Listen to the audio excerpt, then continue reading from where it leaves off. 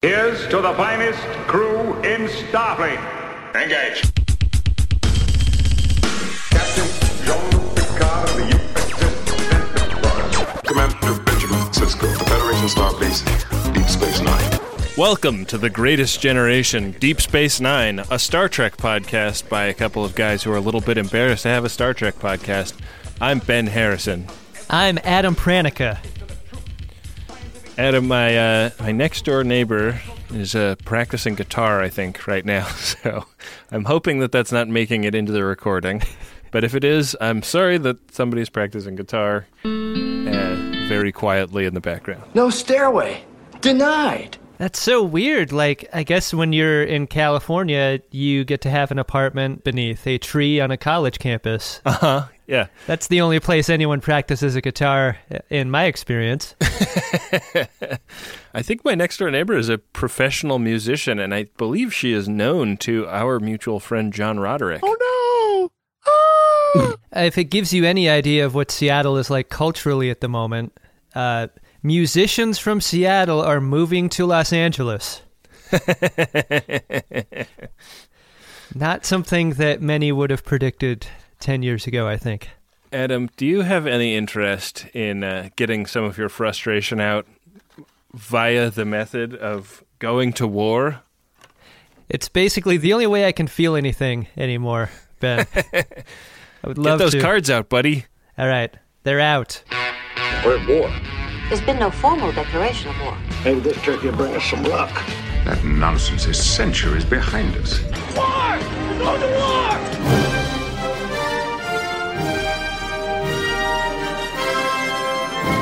Just for first-timers, I feel like we don't do enough to tell first-timers what is going on our show. We should be more welcoming to first-timers. First-timers joining the show every week. They're tweeting at us, sending us emails with questions about where all of our bits come from. Yeah. More bits than show, really, is the sort of podcast we're doing. There is a Greatest Gen wiki out there with all of the bits taken apart in great detail, and it's like a resource that really blows me away because I look at it sometimes and I go like, oh my god, what have we done?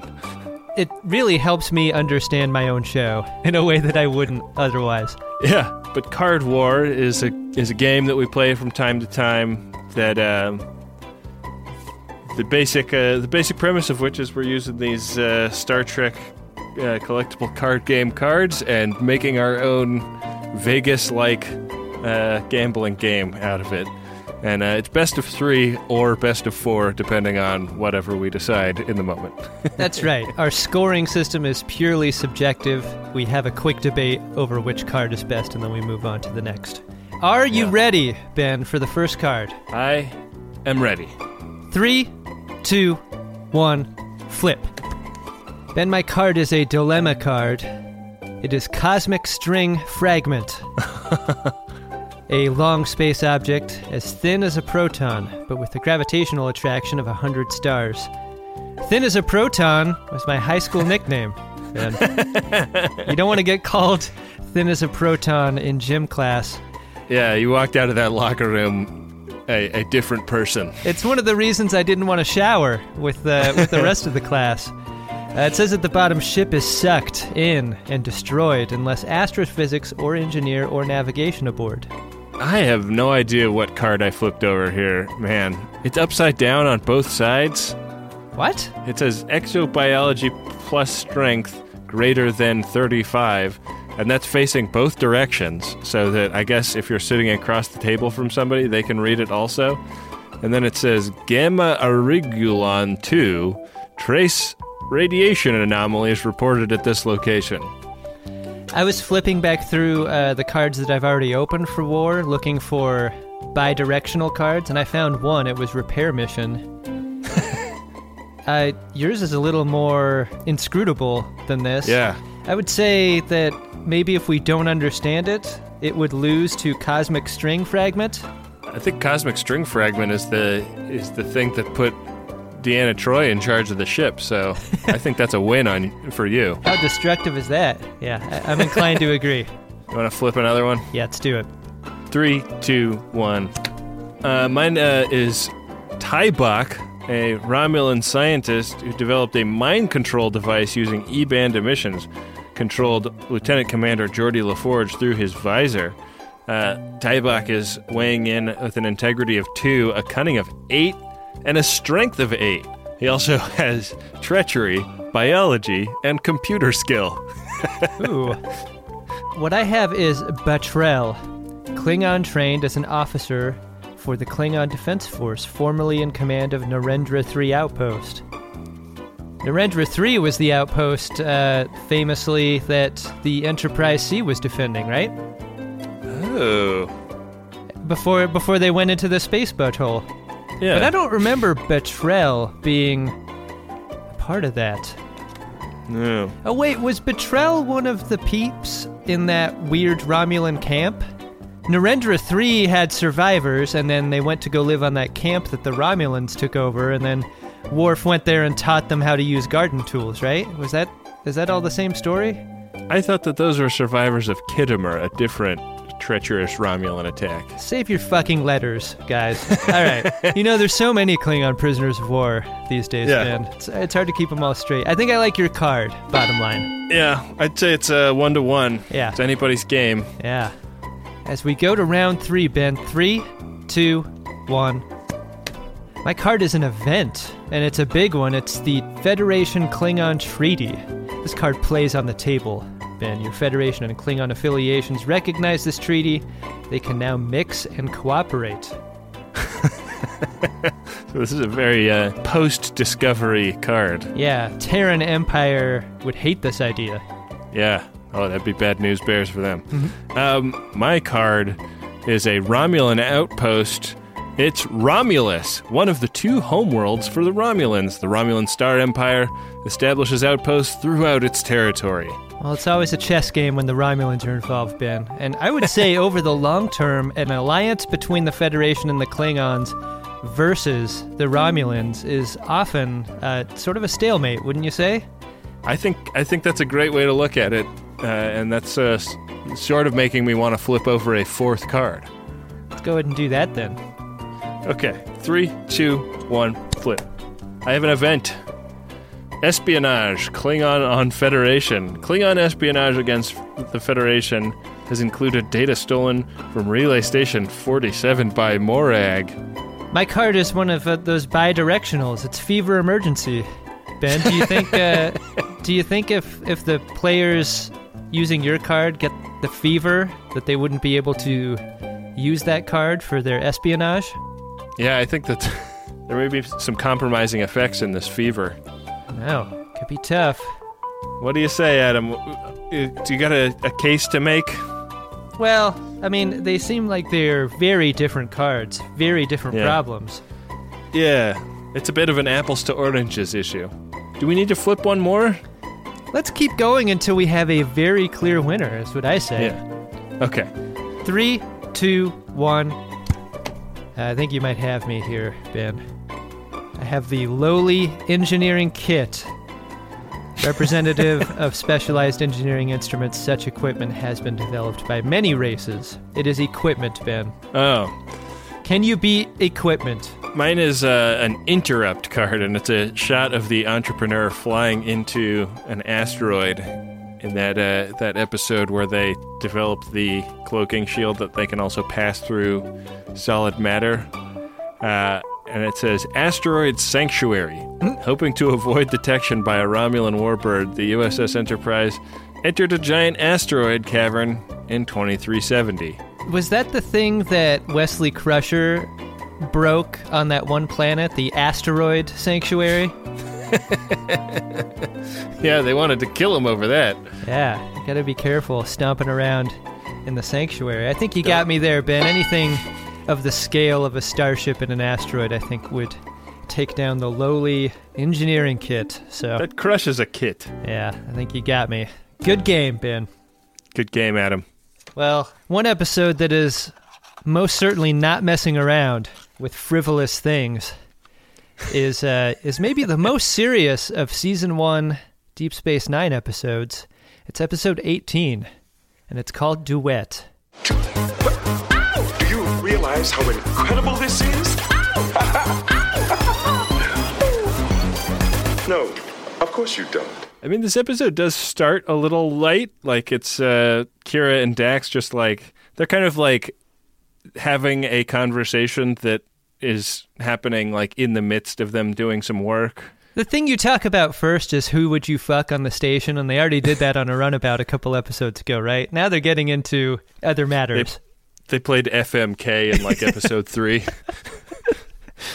I feel like very often when I first meet a person, I go right for the edges of the envelope conversationally to figure out, you know, where I stand with someone. If we can play the game with the jokes and stuff. Ferocious, aren't I? And I think this is very good friendship making by Kira and Dax to begin with a Mornhammer conversation and then maybe backfill those opinions with some of the lighter stuff that doesn't really matter as much. You want to know where someone stands on that. Fuck, marry, kill, Adam. Quark, Odo, Morn. Fuck, marry, kill, Quark, Odo, Morn. I feel like the marry is often the easiest choice from any of these. And I think I'm probably going to marry Morn because he's quiet. You know? Like no matter what, he's going to be, like, the ceiling on how annoying he is going to be fairly low. So Right. I'm gonna marry Morn. Also, great lover. I don't think there's any question about that. Dude has a rep. I think fuck has got to be Odo, right? You're never gonna get a fuck like that. He's gonna fill you up. Or conversely, like you're gonna wear him like you've never worn anything before. Yeah. And I guess by virtue of elimination, we're gonna kill Quark. No Sorry, need for Quark. him anymore. Peace out. Yeah. I feel like I might switch Morn and Quark with you. Yeah? I would fuck Odo, but I think I might marry Quark because I just feel like he's gonna, you know, he's greedy enough that he's gonna set me up in the long term. That's true. You're gonna have a real nice house. You're gonna have a lot of fun to be had. A lot of fun and adventure. Yeah. You're gonna be very different from Morn, who just wants to sit at home and drink. And if Quark is like not in the mood for it one night, there's like 5 holosuites available at all times. Yeah, there's an element of escapism here. Does holosuite count as adultery? Or like not if it's only consensual holosuite? Right. Yeah, I suppose that's really the measure of a man episode that we never get in Deep Space Nine is like somebody like O'Brien accused of banging another woman, but the other woman was a hologram. This show goes so many places in terms of characters' morality, but I can't remember it ever going there, which means that the matter must have been settled far before this show was ever made, right? The social contract of holosuite bangs is understood by everyone, but I guess we don't really get to see the consequences of that. Yeah, this primetime television show didn't get into the like seedy sexual ethics of Deep Space Nine as much as it could have. Yeah, but I mean, when you march Quark around with like 2 Dabo babes showing like 3/4 underboob each, like I think they could go there. They just didn't. Yeah. They would rather retell a viral infection story 4 times in a season than tread on any new ground, I guess. Yeah. Well, maybe if Star Trek Discovery winds up being the anthology show that it was hinted to be early on, they'll hire us for a season 2 set in the 24th century, and we can write that episode. Boy, I really hope so. It'd be nice. I'm hoping friend of the podcast, Mary Wiseman, can make the proper introductions. Put in the good word. Adam, they get hailed by a freighter, and it's one of those guys that is related to Ferengis. This is the Coberian freighter Rack Munis requesting permission to dock. They've got like a fin on their head instead of giant ears. And he says they've got a sick puppy on board, and they need to beam one of their passengers directly to 6 Bay. Got a disease called Kalenora. And the only person on the entire station that has apparently heard of this disease is Kira, because it is extremely rare and only known to have been contracted by victims of an accident at like a forced labor camp that the Cardassians operated during the occupation. Survivors of Galatep have always been a symbol to us of strength and courage. Nana Visitor's reaction to this is pretty epic. Like, they do a quick around the horn, like, Kalenora, what is that? And Sisko's like, that sounds interesting. And Kira's like, what the fuck? She's initially, like, very concerned for this person because she assumes it's going to be one of the Bajorans who was essentially enslaved there. And she was part of liberating the camp, so she has really strong emotional connection to this event.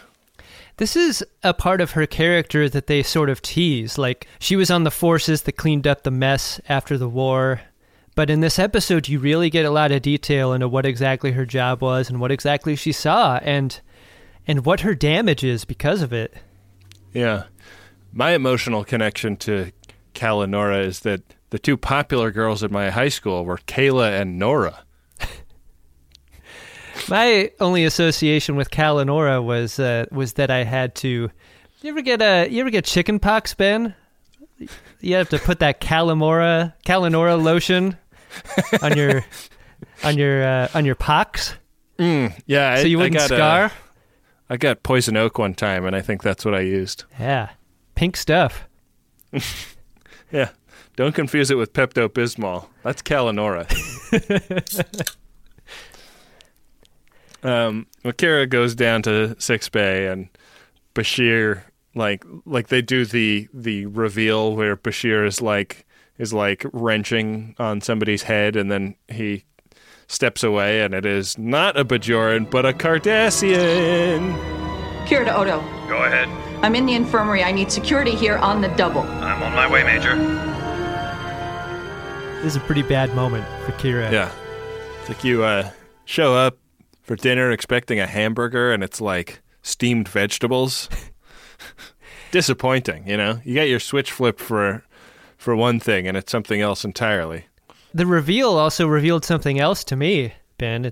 Is that it's Harris Yulin, one of the great that guys in TV and film. You might know him, Ben, as the guy who plays National Security Advisor Cutter from Clear and Present Danger. Cutter couldn't tie his shoes without permission. Yeah. He's also the judge in Ghostbusters 2 in that opening scene. Yeah, he's been in a million things. He is great. He's like one of those gravitas guys. Yeah, he was on 24 for that reason. Right. For all of the like white powerful man gravitas that he has. You know how my voice is real like thin and reedy like an oboe? You've noticed that, right? I've suffered through 190-something episodes of that, Adam. God, I just wish more than anything that as I age, I get some Harris Yulin voice. Get down into that Harris Yulin register? Yeah. God. Like, what is it going to take? Is it going to take, like, me screaming into a pillow for, like, years at a time to, like, fracture my vocal cords? It's just back and forth from, like, big fat pull on cigar to exhaling by screaming into pillow and back. Gotta get the Cubans at him. I know. Gotta get the good smooth, stuff. But they will change your voice over time. Yeah. It's all that nicotine going in there and killing cells in your vocal cords. The one thing you want to do is inhale cigar smoke. Mm-hmm. Pro cigar smokers will tell you.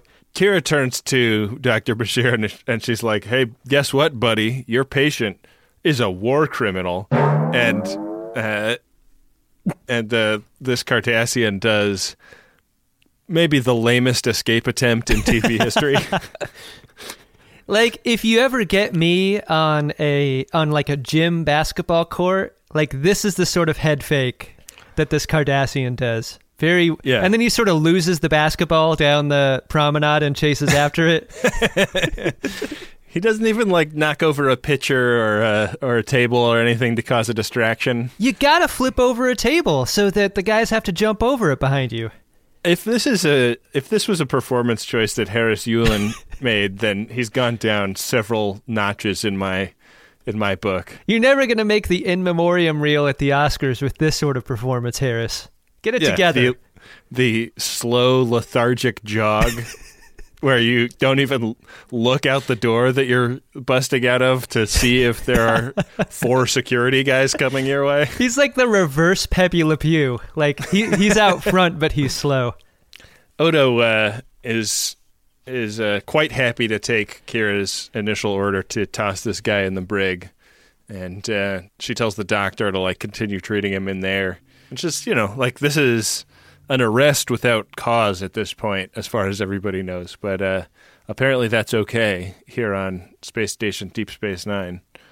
A lot of this season has been about, like, a lot of cold opens even have been about Kira Nerese's feelings about things. And then it's up to the crew to sort of either help her out to those ends or to fight her on it. And fairly early on, Sisko is of the innocent until proven guilty variety of person, carrying the water for the Federation. And Kira is like so sure that this guy is a war criminal because he's got that Galatep cough that is the sign of war criminals who have worked at this forced labor camp that she liberated. The Galatep cough has been unfairly maligned. It is the only way to stay thin and sexy in your old age.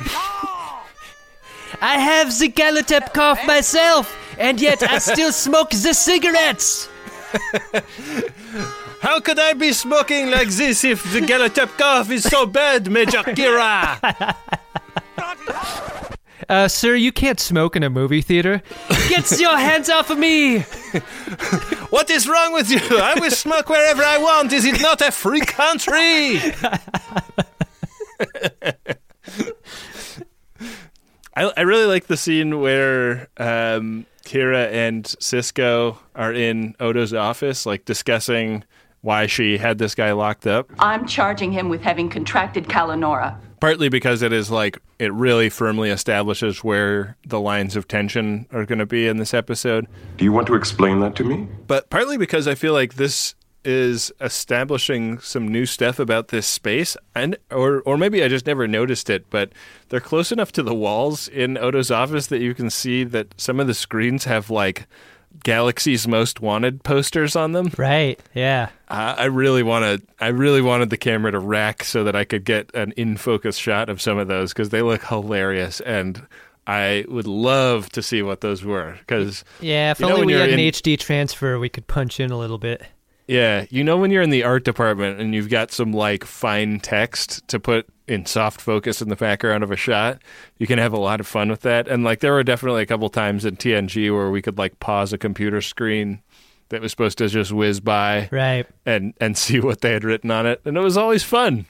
Yeah, there's always an Easter egg buried in there somewhere. Yeah.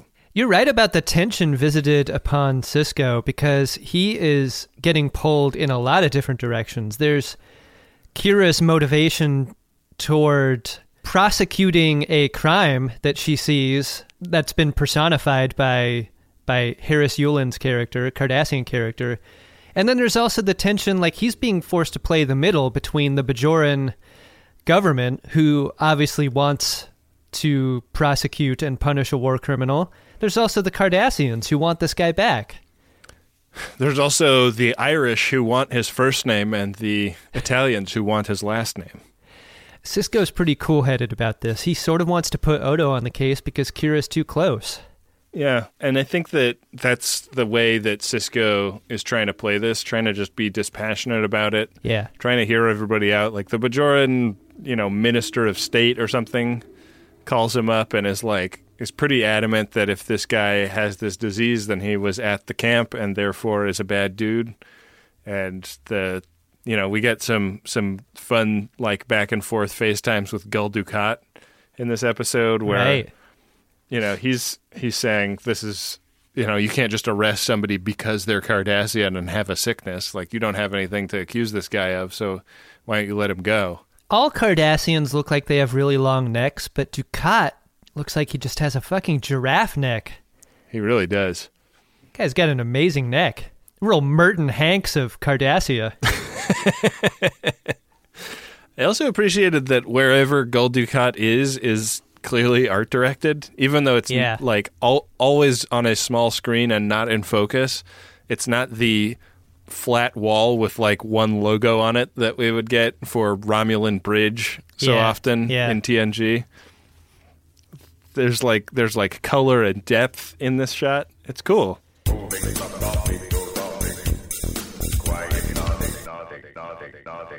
It took a really long time for TNG to get here, but it is noticeable right now in Season 1 just how few people Sisko has to talk to about either personal or mission problems. Right. I feel like if this were a third season TNG episode, the McLaughlin group Issue 1 would break up, people would leave, and then Riker and Picard would discuss, what a sticky wicket this one's going to be, before going on with the rest of the episode.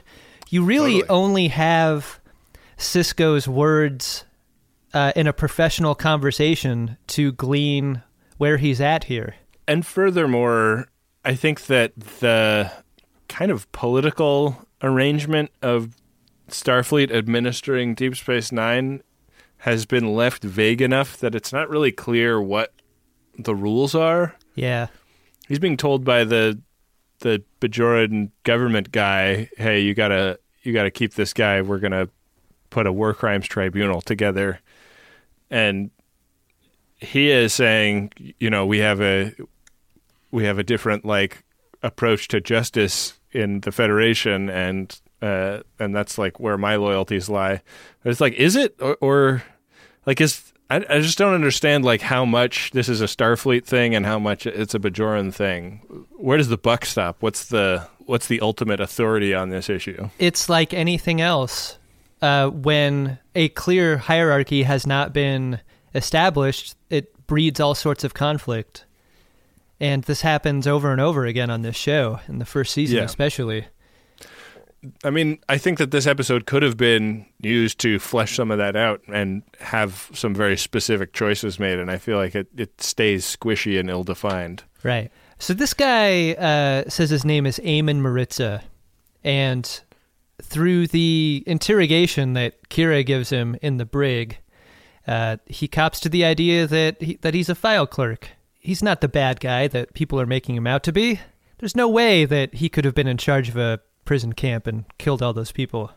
He was just following orders. You got the wrong guy. It wasn't me. It was the one-armed man.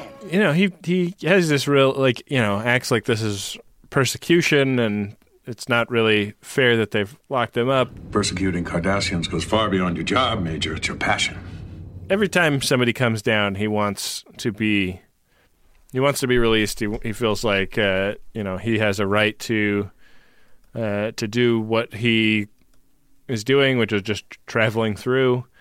And he even expresses some admiration for Gul Darheel, the Cardassian that ran the camp that he worked at. Sure. Guess Gul Darheel went to college in North Carolina. I get it. This must have been before the war. Yeah.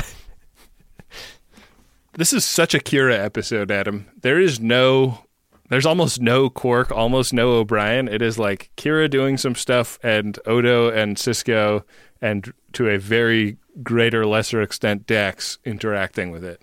It's a bottle episode, but there's also no B or C story. It is all A, which I thought made it kind of an outlier for what we've seen really in the entire series. Like all the Star Trek series that we've watched, there's usually a subplot, but there is none here.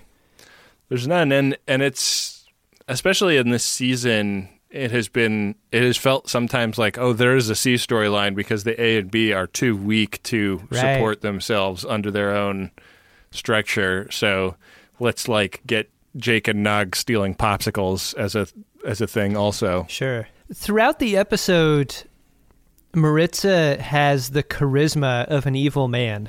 A man who has sort of made peace with his circumstances. There's something about the charisma of evil and how it's portrayed here that I found was like really fascinating. Yeah, he monologues like an arch villain. We're professional bad guys. Ding. Hello. Yes, please, belittle me in front of my henchmen. In a fucked up way, it takes charisma to do bad things. Yeah, I think so. And to get people to follow you into those bad things. It's kind of the opposite of the banality of evil. Like, it's the part that like convinces people to follow as we like start a project that is terrible. Right. I mean, this guy, for all they can tell is telling the truth. He's a file clerk, but Kira really doesn't. Her gut is telling her, and his disposition is telling her that he's something much worse than that. And she confesses at some point, I think to Dax, that she wants him to be worse than that. She wants him to be like the embodiment of Cardassian impropriety so that she can personally punish him.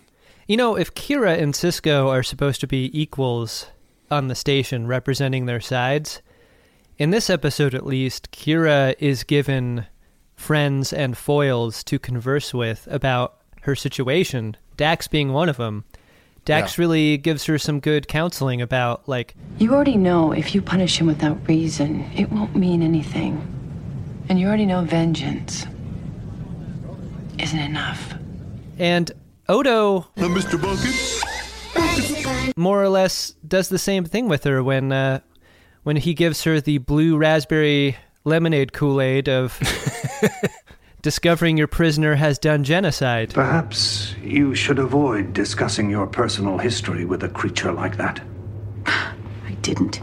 There's real counseling by Kira's closest here. And these are really short, small, dialogue-efficient scenes.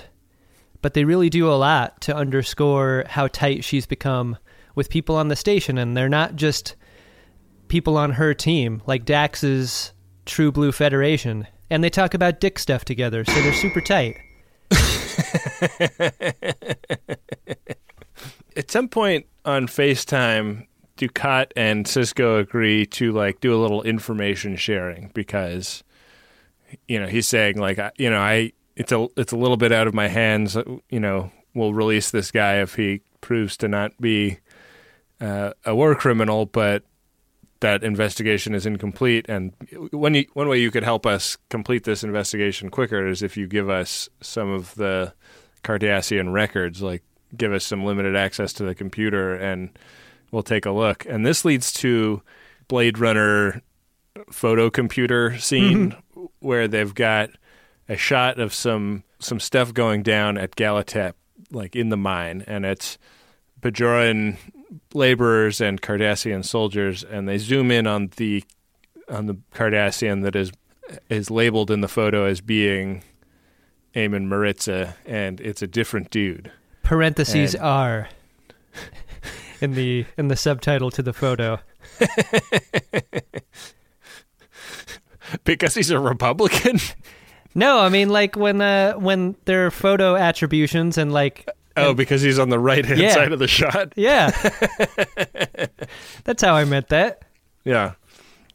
And like Blade Runner. But also, if you're going to run a prison camp, you're probably a Republican. Yeah, fair bet. Like Blade Runner, they have the ability in this photo program to like fly the camera around in three-dimensional space. Enhance.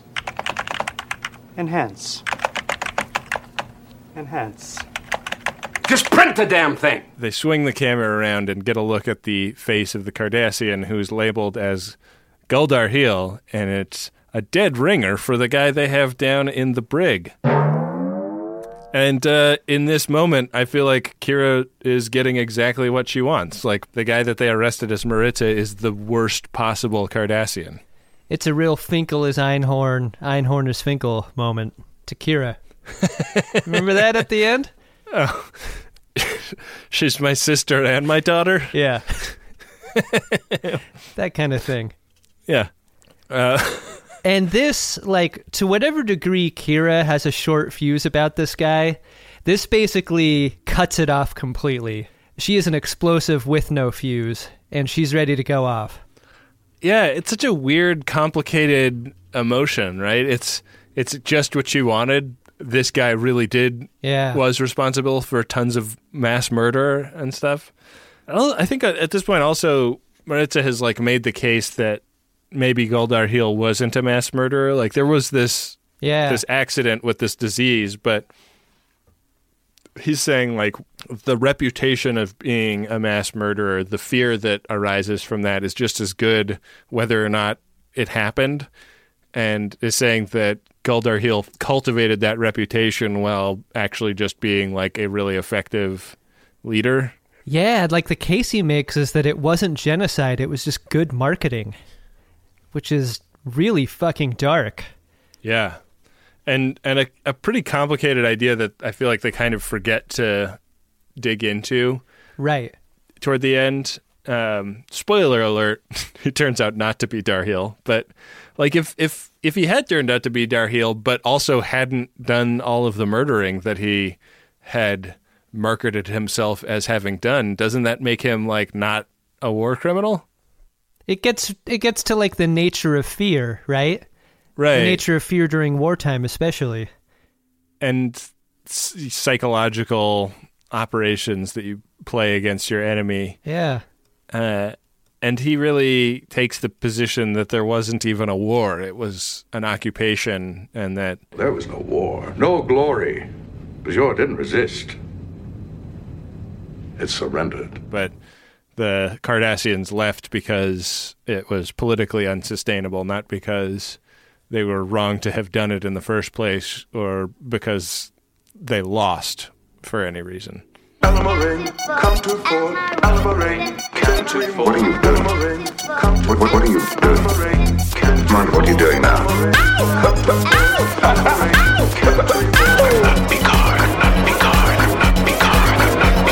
Exactly. Goldar Heel really stiffens up and changes his posture. He changes his level of confidence. Like, as soon as he's found out, he makes the claim to Kira that... I yearned to tell you, but I knew how much more satisfaction you would have if you found out for yourself, and that was my only deception. Now we can get to you trying me for my crimes and executing me. Like, wouldn't that be great for you? Like, he's really relishing what this is doing to Kira. He's gone full Big Lebowski, the bum's lost rant. Yeah. And he's saying, like, my accomplishments speak for themselves. I am great at what I do, and I was great at what I did, and you're a nobody to me. But it kind of like in that moment, in watching this and not knowing what was to come, I was wondering, like, why the fuck would he have been on some dumpy freighter, like, coming through the station? Like, why route your travel via Deep Space Nine if this is who you are? You know? That's the reason why you can't really give yourself over to any sort of satisfaction at this point in the story. Yeah, it doesn't quite add up. Yeah. As much of a heel he is, like, he's so fun to hate in this moment. I think Odo says that almost verbatim. Something doesn't add up about this. Do you think Odo could turn himself into an abacus? An abacus with googly eyes? Yeah. Allow me to demonstrate. He could be Data levels of annoying. Like, he just turns his mouth into a pipe mouth, grows the Sherlock Holmes hat. It's a good thing he doesn't have any outside interests, because he would really wave those in people's faces. The humanoid obsession with hobbies is something I'll never understand. She talks to Odo, and he's like, well, this guy is misleading us on a bunch of counts, and one of those is I just talked to your boy, Gul Dukat, and Gul Dukat claims to have been to Goldar Heel's funeral. He was like one of the great Gulls, and everybody in Cardassia was mourning his death a few years ago. surprising amount of honor for a guy that is kind of like the Sergeant Schultz of this universe. Yeah, I guess there are no open casket funerals on Cardassia, huh? Like, have you ever heard of anybody that ran a prison camp? Of course. I think everyone has a friend who's run a prison camp. Oh, sure. Yeah, and if they died, it would be a really sad day. But yeah, and then Odo like looks into this guy's travel plans, and it turns out he went way out of his way to stop at Deep Space Nine. I don't know why yet, but the man in that cell wanted to be caught. And that sort of breaks the story, you know, like it's a disappointment to Kira. She's forced to confront the idea that this is not Gul Darhil. Like Gul Darhil was on Cardassia getting his ass kissed by the Prime Minister or something when the accident happened. He couldn't have ever contracted this disease. He is not the bad guy that she was hoping and enjoying him to be.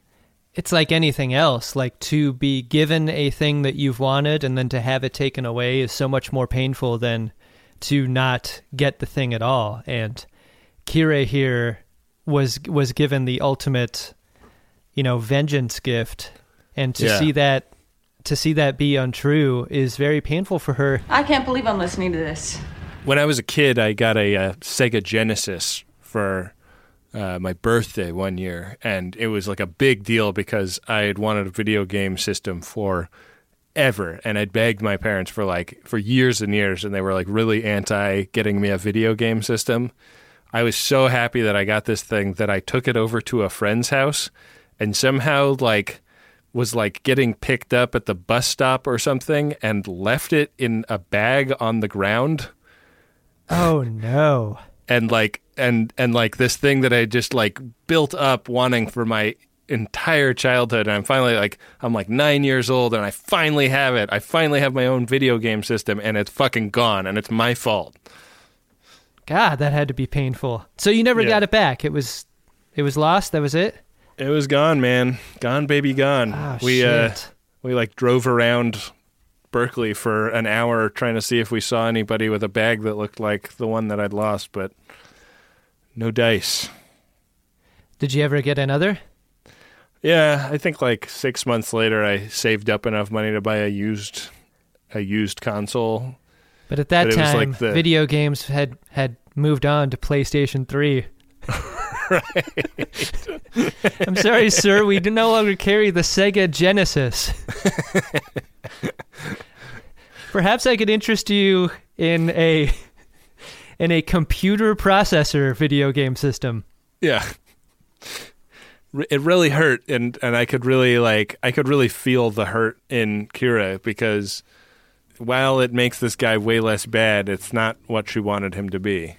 Yeah. And so she heads back down to the brig one last time, and as she says, I know for a fact that you're not Gul Darhil, and why are you you've been sitting here representing yourself to be this horrible man, and now after I look at all the evidence, I can see definitively that you're not. This starts a monologue by Harris Yulin that is, I think, one of the high points in the season. Yeah. It's really a story about the guilt of complicity. This guy did not kill people. This guy didn't really even admit to seeing many people killed. But what he was there, and he could hear it, and he knew what was going on, and he didn't do anything about it. And he's lived with this horrible guilt. And she winds up kind of pitying him for that, despite his complicity in a really horrible thing that he's felt guilty about for years. The horror of having lived through that and not being strong enough to try to do something to counteract it is something that she really pities in him. And she just at a certain point just reaches up and taps the button that dissipates the force field and lets him out. His intention is noble. It does not forgive what he did, but the idea that he wants to be the figure that stands trial as a way for Cardassia to finally be punished for the atrocities is noble and good. It doesn't forgive his complicity, but I think he makes the case for it in this way that, like, there's no undoing what happened, but what you can undo is the ignorance of what happened. Right. Oh, yeah, and one thing we didn't talk about is, like, that he had plastic surgery to look like Guldarhiel. Yeah. Yeah, this is one of the things that breaks the case, is that they found out that he bought a large amount of drugs that are used by people who have a lot of plastic surgery so that the loaf will take. Right. Yeah, it's you don't want to get that loaf rejection, Ben. All-purpose flour is what he was on. Yeah, you don't want to wake up and your loaf is on the pillow. No, that would be bad.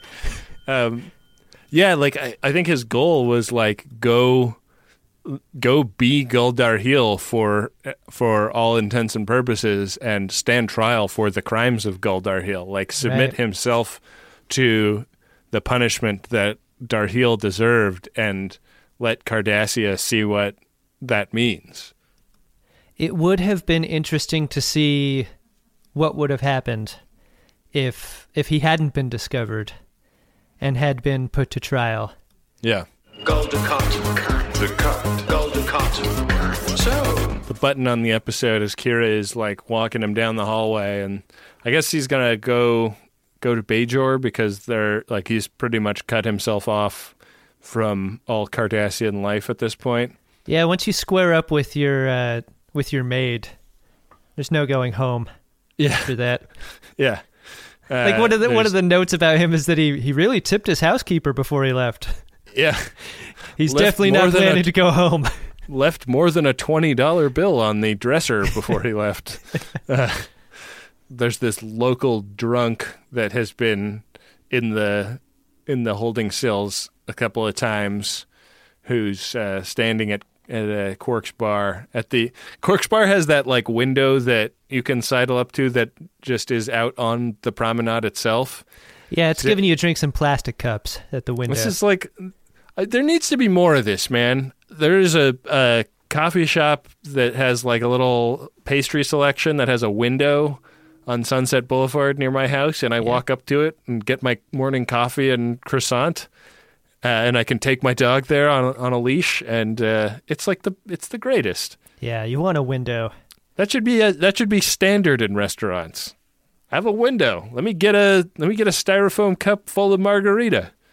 That's what I'm saying. This dude, I guess he like ordered a pork chop, and the waitstaff at Quark's Bar had come out and put the steak knife down, and he looks turns around. forked at the end, though, right? I thought it was a cheese knife. Oh, maybe he ordered the cheese plate. He's finished his meal. And what kind of an asshole do you have to be to get the cheese plate at the window? Like, that's suspect behavior automatically. There should have been googly eyes on that cheese knife. I'm keeping my eye on you. He turns around and sinks this knife into Maritza.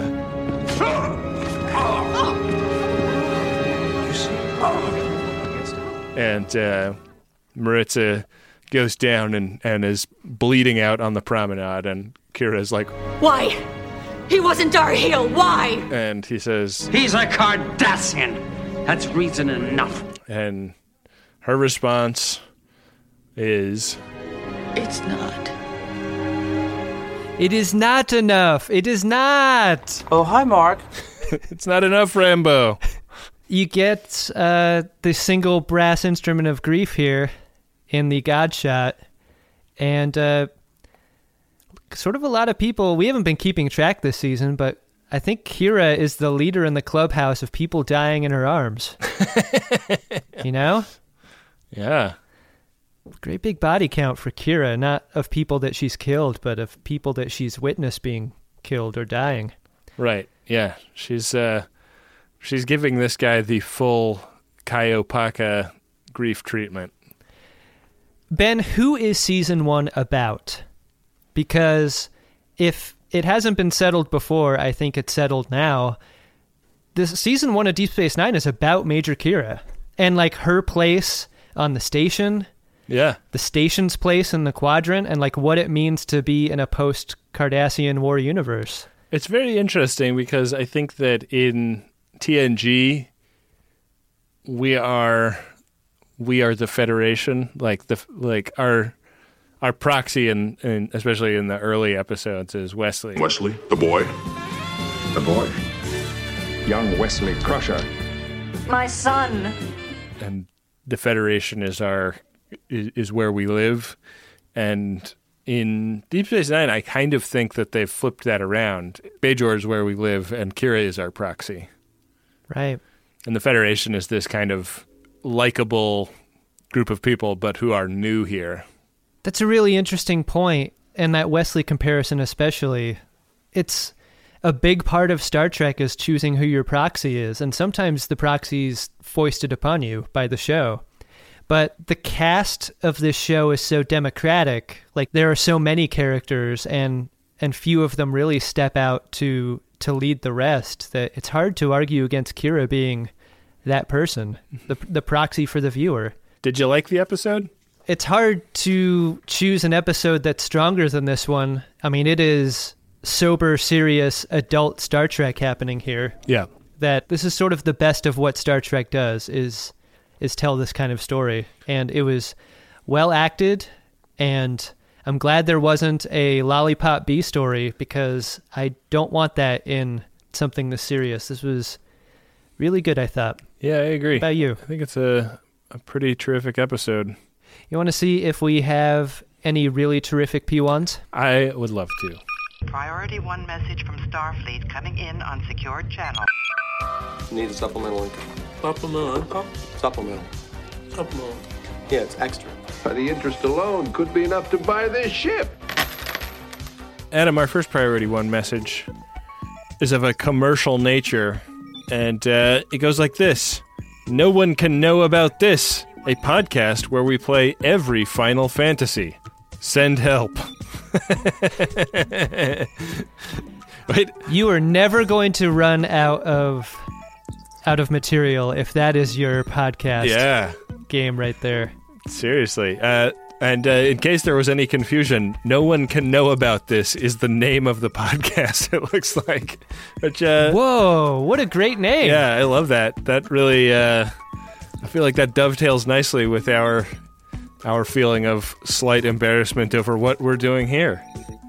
Yeah, that's a good brand. That's a successful brand, Ben. Yeah, I've clicked over to this, and it's described as a podcast where we play every Final Fantasy using recordings from actual play sessions mixed with commentary from our future selves.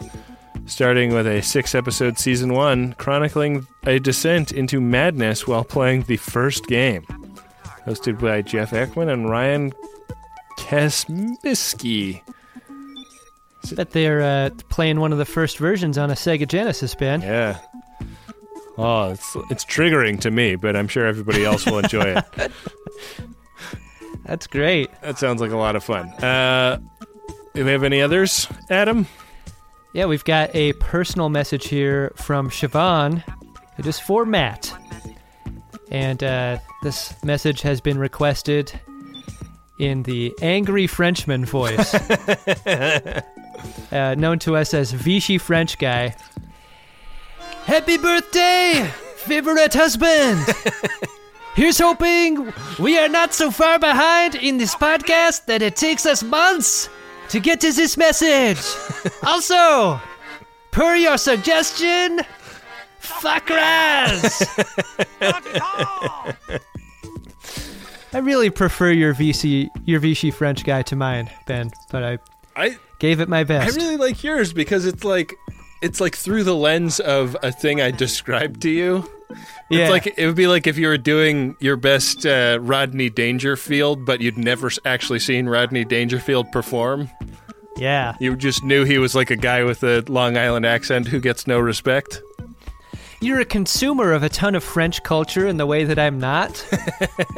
So, like, I also feel like you're just better equipped to do an accurate interpretation of Vichy French Guy, whereas I'm just doing an impression of you doing Vichy French Guy. And it's like making a copy of a copy. Like, mine is very blurry. Generational decay is a factor. Yeah.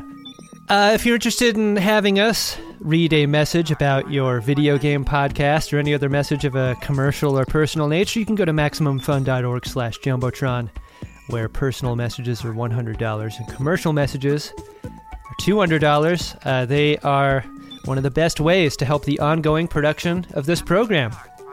They are. Hey, Adam. What's that, Ben? Did you find yourself a drunk Shimoda? Incredible. Drunk Shimoda! It's one of those episodes, Ben, where my Shimoda was left blank. Maybe I might like to hear yours first, and that might serve to inspire me to select one, because I really struggled with this. I struggled as well, Adam. My Shimoda is a background Shimoda. There's the last scene in the episode where they're walking Maritza down the promenade. We see in soft focus in the background at that window at Cork's bar the guy that will stab him. But that guy is there drinking with a buddy who very, very much in a, notice that I am not part of this way, takes a big drink from his glass of blue liquid while the stabbing is going down. He never really knows this dude has a knife and is standing there waiting to do some dirt, but is not part of this. Glug, glug, glug, glug. Yummy blue liquid. And then that guy is also in the God shot at the end, standing over Maritza's body as the crowd forms. Whoa, what just happened? Nothing I'm aware of. I feel like a drink makes a great alibi in that moment, because if you're involved, who could possibly consume a beverage at that moment? Right. Nice job by him. Yeah. He really spared himself any uncomfortable questions, and he still has the drink in his hand when he walks over to take a look at Maritza's body. So, what's going on over here? Yeah. Seems like kind of a big mess. Shame. Anyway, can I get it? Anyone anything? I'm going to go back to the bar. My tab's still open, guys. If I hit it pretty big at Dabo earlier, so they're letting me have them for free. That's a pretty great Shimoda, Ben. Like a craps player putting his chips on top of someone else's, I think I'll just go with yours as my own. Double Shimoda, Ben. Yeah. Gotta get that gold press platinum. Get that gold press platinum. Am I right? Yeah. Am I right?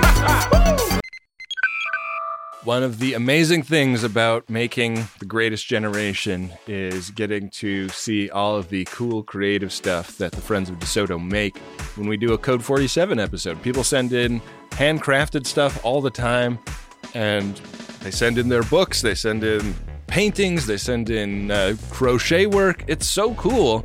And I want a few more of you to have websites to direct us to in those letters. I want you to put your beautiful work on display for the world so that when we get to look at it, we can tell people where to go to get a look at it themselves.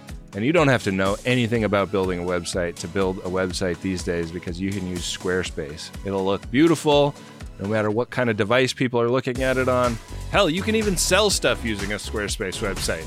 Don't make your cool creative project Captain's Eyes only. Head to squarespace.com/scarves for a free trial. And when you're ready to launch, use offer code SCARVES to save 10% off your first purchase of a website or domain. A good time so often has a downside, doesn't it? Especially when it comes to stuff that you put in your birdie. We've all been hungover before. I mean, many of us have, I guess. Or we've had too much jazz in our gummy. And that sucks, right? Because you don't think about the time after the good time that you've been trying to have a good time. That's why I like Lumi Labs so much. It's the predictability. Through painstaking trial and error, I have found my perfect dose. It's what I can depend on when I could use a little more chill, a little help getting into a creative headspace, and I don't need to have too much fun doing whatever it is I need to be doing. And I'm so glad that Microdose is available nationwide. That means just about anyone can try it. To learn more about microdosing THC, go to microdose.com and use the code SCARVES to get free shipping and 30% off your first order. Again, that's microdose.com, and the code is SCARVES. Back for another game. You know it. What's going on? Just one more week till Max Fun Drive. Hard to believe. It's been a heck of a year since the last one. We're now a worker-owned co-op. We raised $50,000 for charity last year. And we've added a bunch of awesome new shows. But do you think we're ready to do it again? Absolutely. Lovely new gifts are lined up. The episodes will be amazing. And wait till everyone hears the bonus content. Yeah, plus they know to go to MaximumFun.org/newsletter, so they're getting all the news. Oh, like that Meetup Day is on Thursday, March 21st. Then what's bothering you? Me? Oh, nothing. We're all set for Max Fun Drive to start on Monday, March 18th. I just didn't want you to see this coming. Check. What? Hang on. Most of the plants humans eat are technically grass. Most of the asphalt we drive on is almost a liquid. The formula of WD-40 is San Diego's greatest secret. Zippers were invented by a Swedish immigrant love story. On the podcast Secretly Incredibly Fascinating, we explore this type of amazing stuff. Stuff about ordinary topics like cabbage and batteries and socks. Topics you'd never expect to be the title of the podcast. Secretly Incredibly Fascinating. Find us by searching for the word secretly in your podcast app. And at MaximumFun.org. Gold press platinum. Gold press platinum. Gold press platinum. That's a lot of yamak sauce. What do we have coming up on the next episode?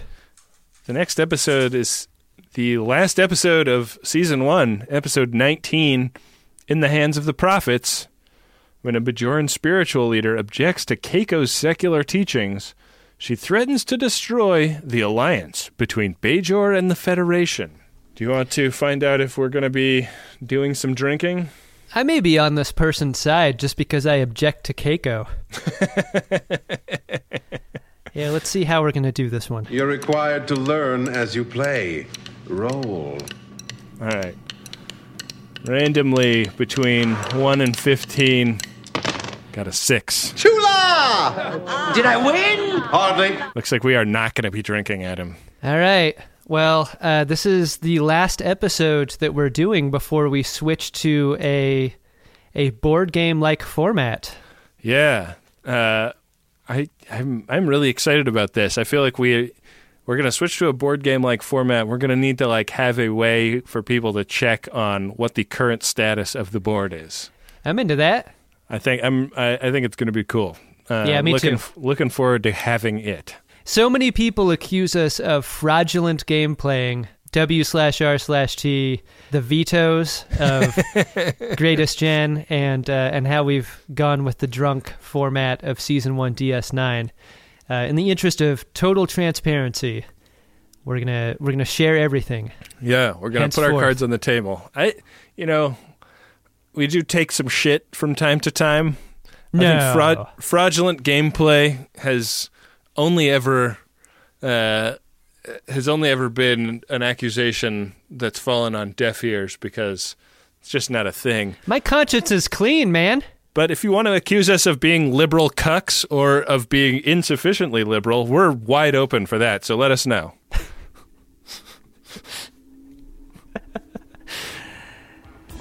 Well, so many ways, Ben, to support the show. Yeah.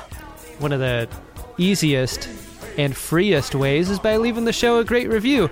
We, a long time ago, sort of gamified the review system in order to heighten the visibility of The Greatest Generation as a podcast. That's really one of the best ways to get us more viewers, and that's an important way to keep the show going. Financial support is how this show keeps going as a production, and support for the show is done over at MaximumFun.org/donate. And as ever, we appreciate those. Yeah, if you feel like this show is something that is a good thing in your life on a monthly basis, it costs serious time and money to produce it.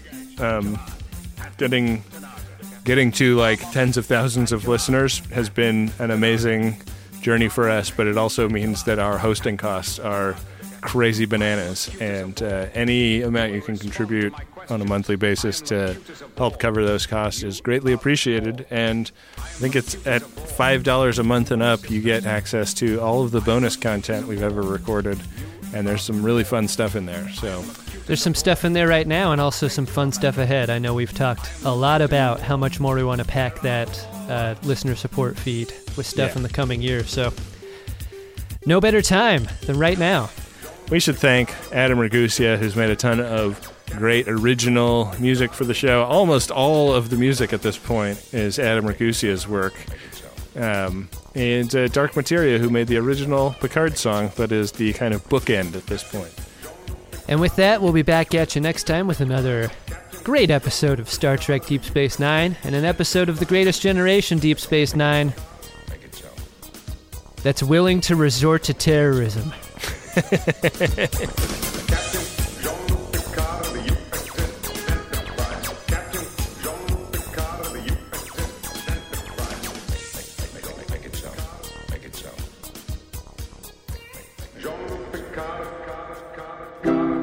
MaximumFun.org. Comedy and culture. Artist owned. Listener supported.